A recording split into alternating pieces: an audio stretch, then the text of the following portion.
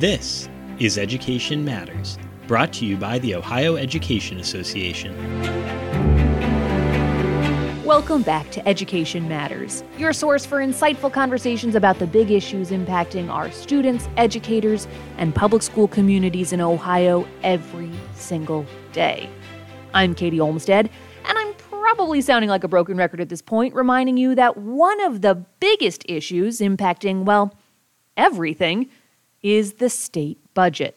Throughout the first season of this podcast, if you'll remember, we did a number of episodes about the so-called Cupp-Patterson Plan, the legislation that ultimately became the Fair School Funding Plan.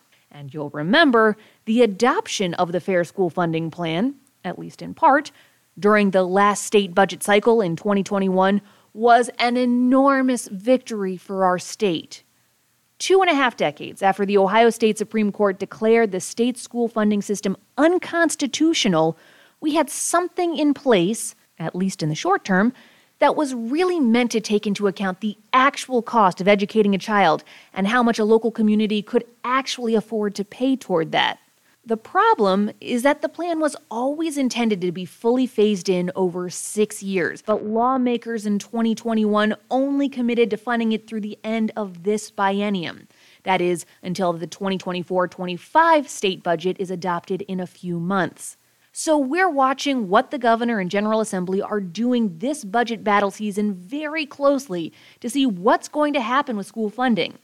And we're watching to see what they do on a number of other issues too, like the educator shortage, mental health services, expanding access to healthy meals at school, and so many more. And we are not alone. We're navigating this whole budget process with all of our partners on the Ohio Children's Budget Coalition. That's nearly 24 other organizations putting their minds and talents together to advocate for what Ohio's children really need. Last month, the Ohio Children's Budget Coalition, or OCBC, laid out those priorities in a really comprehensive budget issue book titled Creating a Vision of Child Well-Being for Ohio. Now, OCBC's co-leader, Matthew Tippett, a policy associate for Children's Defense Fund Ohio, joins us to really lay out that vision for us and to get us up to speed on where things stand in the state budget process right now. Matthew Tippett, thank you so much for joining us for this episode. This is the time of year when there is so much to talk about, state budget-wise, and priorities for children in our state-wise. Big picture view, what is going on? Where do things stand right now? I say big picture right now is we're optimistic about the governor's budget and how that looks, and based on the state of the state. We've begun digging into the Blue Book a little bit. And I'm liking what we see. We do have a few concerns, but we hope those will get fleshed out as we move further along in the process. I can't speak for OEA, but that's how I'm feeling about it too, based on my understanding. We know one of the big priority issues for OEA, of course, is fully implementing the Fair School Funding Plan. So hearing Governor DeWine say that there is money in his budget to continue implementing what he's calling the Cupp-Patterson Plan, the original name for the plan, that was promising. However, there was no talk in there about updating the components to make sure that it accurately reflects the salary data or the state's comprehensive study about the actual cost of educating English language learners or special ed students or gifted students and all of that. So there's certainly room for growth. Yep. And then we're hearing, of course, that there's maybe some even more positive signs in the House. That was a very long-winded way to say, hey, same. Did it surprise you that generally things are looking okay in terms of our priority issues? Honestly, I would be lying to you if I said this entire year hasn't been a surprise. Right?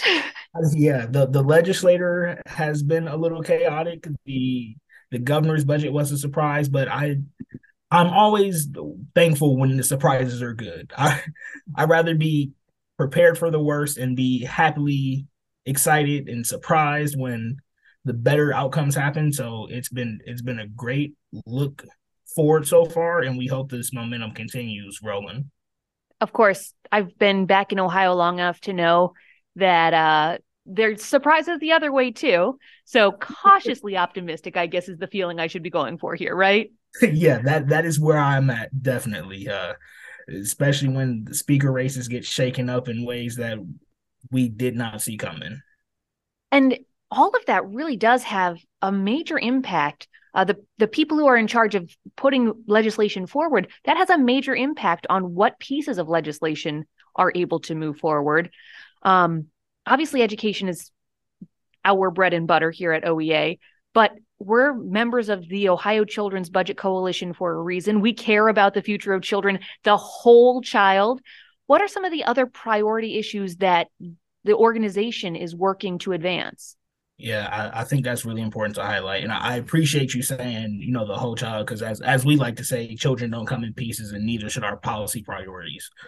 So just to highlight a few, and not to leave any of our partners out on purpose, but we have getting lead out of paint and pipes.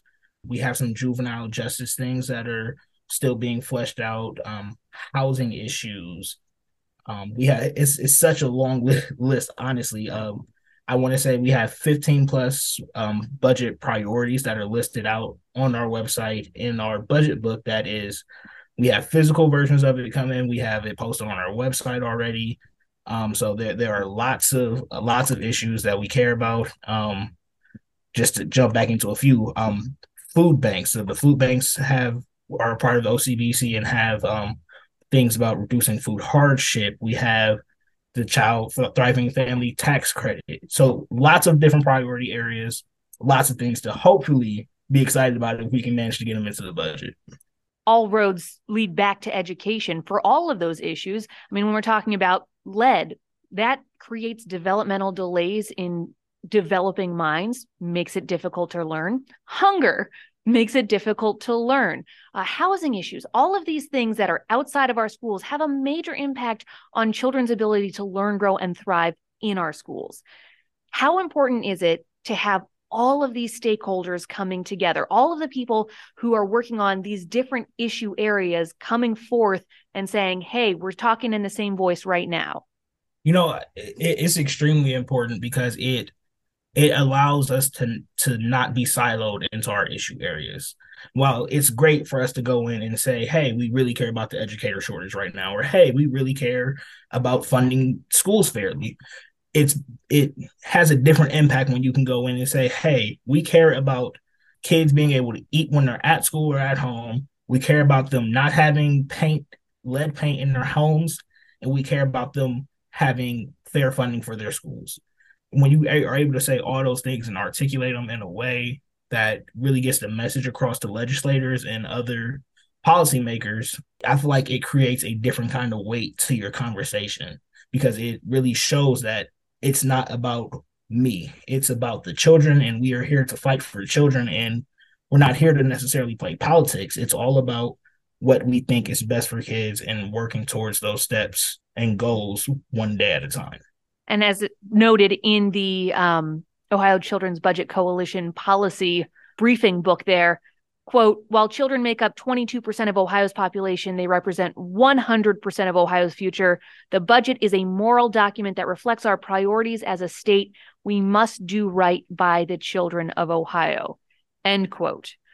In your experience talking to the lawmakers trying to advance some of these issues forward, do you think the lawmakers get that? Honestly, I think they do. I think the biggest thing I've taken away from working on this policy area and in the political realm in general is most 9 out of 10, 9.5 out of 10 lawmakers care and believe in what they believe, and everything they say is because they believe that this is the best way to help children. And then with that in mind, it's not, we're not fighting against somebody. We're working with them to hopefully bring them around to our point of view, but to show them like, hey, this is another avenue that we can work towards to achieve that goal of setting up Ohio for a better future.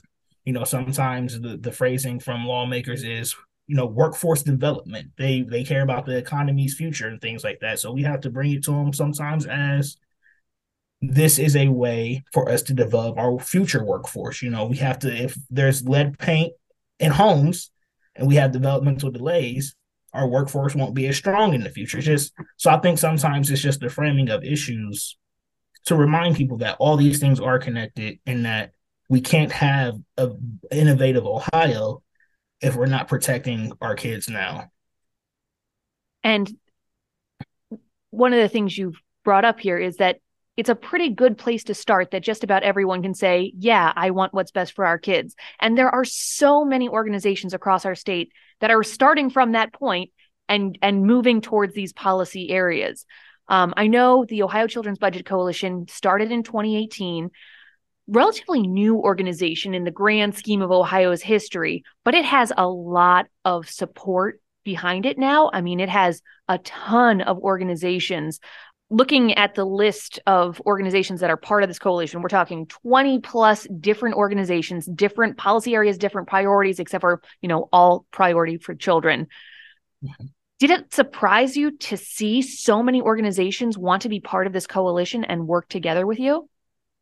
Honestly, it was a surprise to me. To give a little more background on myself, I guess this is my first year working with Children's Defense Fund Ohio. I came in to the org in November.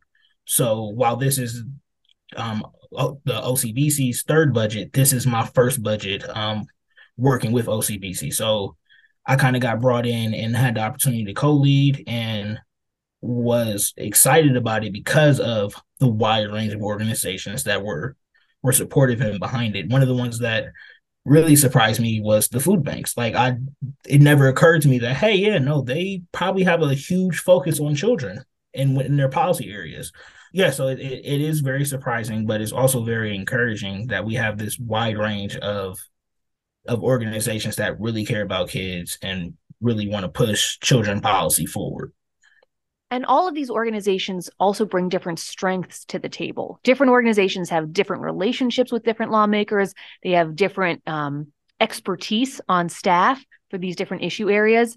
How does the coalition put that to work to achieve what we're all trying to achieve for Ohio's children? Yeah, I think that's a huge point, is that because we have such a wide range of policy issues, we are able to connect with legislators in a way that makes sense for them, their district, their voters, the people that really matter. Like if we don't have a school hunger issue in this particular school district, but we do have a funding issue in this school. Or, hey, if we don't have a food insecurity issue in this community, well, we do have paint that has lead in it in this community.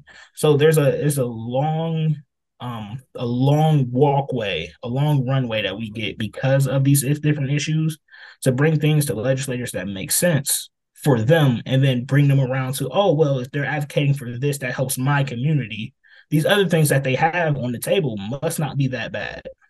So bringing up another one of those issue areas that we care a lot about, the educator shortage, that's one that is different depending on what community you're in. I think across the board, we're seeing communities struggle with the education support professional hiring. So the bus drivers, the cafeteria workers, but some districts have not so much trouble getting teachers in right now and keeping teachers. And some districts have a lot of trouble getting teachers in. A lot of that comes down to fair school funding. All roads lead back to education. Really, all roads lead back to fair school funding for a lot of these issues, because it's about having have communities and have not communities. That we believe in a state where every child, regardless of how much money your family makes, should receive a world-class education. Yes. How do we get there? I mean, we've talked a little bit about what's in this budget, but there's the grand scheme of things. That how do we get there to a more equitable Ohio on all of these issues? I think right now we are at the first step of it. We have it in last year's budget. It appears that we'll have some version of it in this year's budget, but I think it's remembering that the work is never done. That if we really want it and we're really committed, we won't get tired of the fight. We won't get tired of coming in every day and saying, well, it isn't done yet. We have to continue advocating. We're walking a long path, and we might not ever get to the end road that's like, hey, it's done. The flag is planted. We don't ever have to worry about school funding again. But we can't get tired. And I think that's the most important part of the journey, is remembering that while you might not see the light at the end of the tunnel right now, there's a light down there somewhere. And we just got to keep walking, keep fighting, and we'll get there. We just have to stay encouraged. And remember, once again, this is about Ohio's future. This is about our kids. And I don't know personally what can be more encouraging than working for children for years to come. For the average person, maybe not somebody who's at the board level of our partner organizations here, but the average member of all of our different organizations, what can they do through the coalition to help achieve not just fair school funding, but all of these aims for the children we serve? Yeah, that's a great question. That's something that I think we spend a lot of time thinking about, is how do we engage our members of that represent our coalition. And I think one of the most important ways, and especially when you consider something like the fair school funding or an educator shortages, is if you're from a district that you have a legislator who might not necessarily support the fair school funding or might not support the changes we have for educator shortages, let them know, hey, I'm from your district and this is an issue I have in my day-to-day life. And this group is putting forth something I agree with that could help fix the problem. Making it personal for them, writing them a letter, shooting them an email, giving them a phone call, just reaching out to members in ways that will connect to them personally, because we are nothing without our base and they are nothing without their base. So, it's all about grassroots and organizing from the bottom up. And that budget policy briefing book really gives everyone a jumping off point for those conversations, thinking about just ways to organize their thoughts around why these issues are so important. And then they can add their own personal experience in there. I think it's a very powerful tool across the board for just about anybody who's looking at it. Yeah, that was definitely one of our focuses. As we even organize the order of how the issue briefs would fit into the book, is how can we connect these issues? How can, if you're just somebody that happens across our website, it's like, what is the Ohio Children's Budgetary Coalition? What are they about? And you open up the issue book and you can read and say, oh, I agree with this. And they describe the issues. They give you background, they give you data. It gives you really the opportunity to get immersed in the policy. And like you mentioned, then that gives you the opportunity to say, this is how I see it manifest in my neighborhood. This is what my teachers tell me they're experiencing. So yeah, I think it's definitely a great tool for any and everybody. I think it's very accessible to pick up and read, and hopefully it spreads further and further. So what's next? We have the governor's budget blue book. What happens next in the legislature? What are we watching for? Right now we are watching very closely the all the committees that are going on in the House side of the legislature right now. Beginning February 7th was the start of finance committee meetings for the budget. So we're paying close attention to those. We after that process continues, and who knows how long that ends up stretching out, we'll get a House version of the budget, and then we'll start the process all over again in the Senate. And there's a chance that they all agree, but that is funny. You're so funny.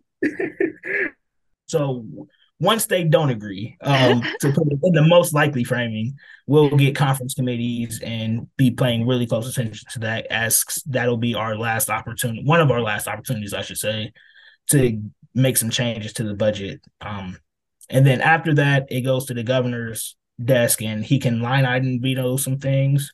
And so that's our very last opportunity. If something bad sneaks in there, to try to advocate to the governor and say, hey, we don't love it. We think it harms kids. Can you please take it out?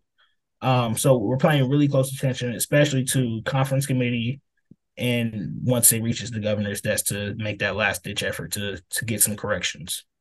So lots and lots of work ahead, but also lots of hope ahead, which, let's face it, is kind of rare in Ohio sometimes. Yeah, no, it is. This is my second year working in Ohio politics, and the first year was not very hopeful for me, to be honest. But this year is surprisingly hopeful. I'm really excited for the future, and I can't wait to see where the budget takes us. Well, Matthew, thank you so much for walking us through the process and also the coalition's work. We will, of course, be checking in with you as this continues to develop. I appreciate it, Katie. Thanks for having me.